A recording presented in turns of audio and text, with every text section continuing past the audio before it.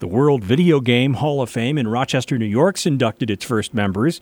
John Paul Dyson is director of the International Center for Electronic Games. The first ever inductees into the World Video Game Hall of Fame are Pong, Pac-Man, Super Mario Bros., Tetris, Doom, and World of Warcraft.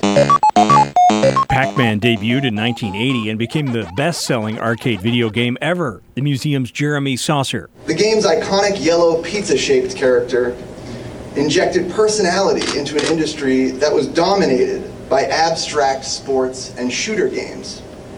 And it set the stage for later iconic video game characters like Mario and Sonic.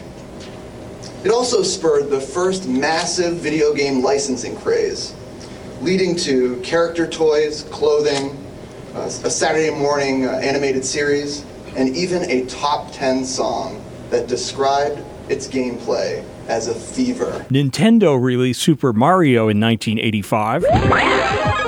And the museum says it became such a cultural icon that at one point its characters were more recognizable to American children than Mickey Mouse. As for the other inductees, Atari's Pong was the first video game to break out among mainstream consumers after being developed and released in 1972. Tetris is the Soviet puzzle game concocted in 1984 by an artificial intelligence researcher. Doom and World of Warcraft debuted in 1993 and helped create one of the most successful video game genres in history, the first-person shooter. The Strong National Museum of Play has been dedicated to preserving various forms of childhood entertainment.